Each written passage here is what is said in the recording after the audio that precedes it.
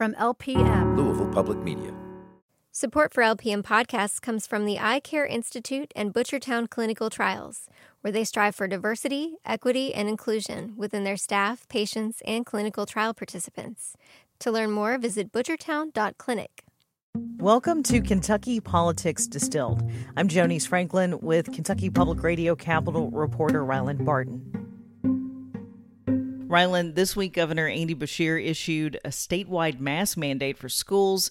This comes as coronavirus cases are on the rise again in Kentucky, and lots of kids are returning to in-person classes for the first time in a year and a half. Yeah, initially Beshear had left it up to local school districts to come up with their own coronavirus safety plans. But as of late last week, about 2/3 of the 171 Kentucky school districts weren't requiring anyone to wear masks. That's according to WFPL's education reporter Jess Clark, who went through every school district's policy that she could find. Then this week, some schools that had already opened started reporting outbreaks. More than 700 students and staff had to be quarantined at Warren County Public Schools. That led to a bunch of districts implementing mask policies that hadn't had them before. And finally, Beshear implementing his own school mask mandate. This is how we make sure we protect our children, but this is also how we make sure that they stay in school. Republican Attorney General Daniel Cameron quickly challenged Beshear's order. There are a lot of legal challenges over Beshear's restrictions going on here. How does this one fit in? So Cameron says Beshear violated a ruling out of Boone Circuit Court from earlier this year that banned him from making more coronavirus restrictions.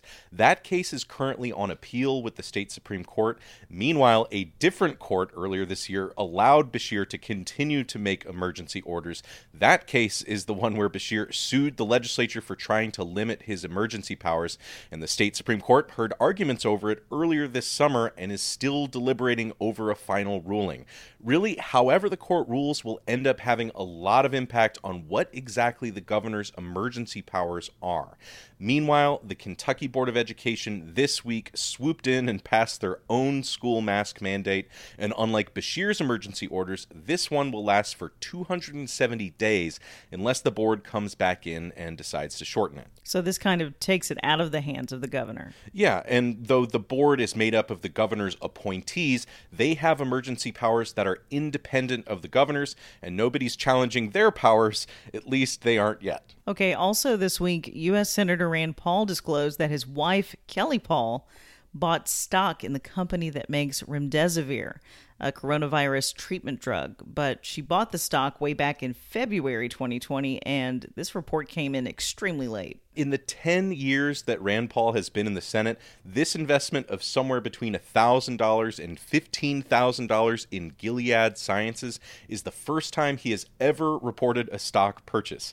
Under the rules designed to prevent lawmakers from investing based on insider knowledge, they and their spouses are supposed to report stock buys within 45 days. So the Pauls were about a year and a half late on this one. A spokesperson said Paul had filled out the disclosure form last year, but only just learned it hadn't transmitted properly.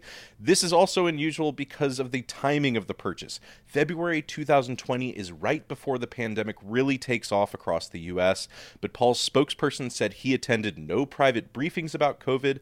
Kelly Paul says she made her decision to invest in the stock based on information that was available to the public. Okay, finally, this week we got new census data that gives us a little better idea about population changes in Kentucky over the last 10 years. Rural areas are losing people and urban areas are gaining. What else can we learn from this? This is what really sets the stage for redistricting, which will take place during the next year's legislative session.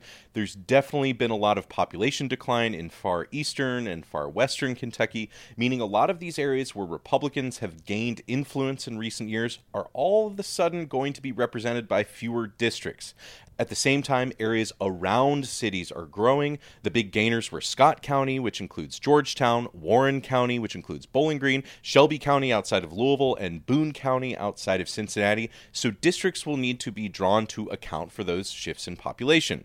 other fun facts from the census data, Kentucky got a little more diverse. It went from 86% white to 81% white, but is still the 9th whitest state in the nation. The black population still sits at about 8%, and the Hispanic Latino population increased from 3.1% to 4.6%. Okay, we'll leave it there. We've been speaking with Kentucky Public Radio Capitol reporter Rylan Barton with this week's edition of Kentucky Politics Distilled. Kentucky Politics Distilled is produced by Louisville Public Media. To support this work, visit wfpl.org/supportkpd. That's wfpl.org/supportkpd. Follow us on your podcast app to stay on top of the latest news from Frankfort. You can read more of our statewide coverage at wfpl.org. Support comes from Vision Zero. On foot or behind the wheel, safety is a shared responsibility. And Vision Zero Louisville believes 0 roadway fatalities is the only acceptable amount. Their mission is to create safe roads by design, engineering solutions, and education. More information at visionzerolouisville.org.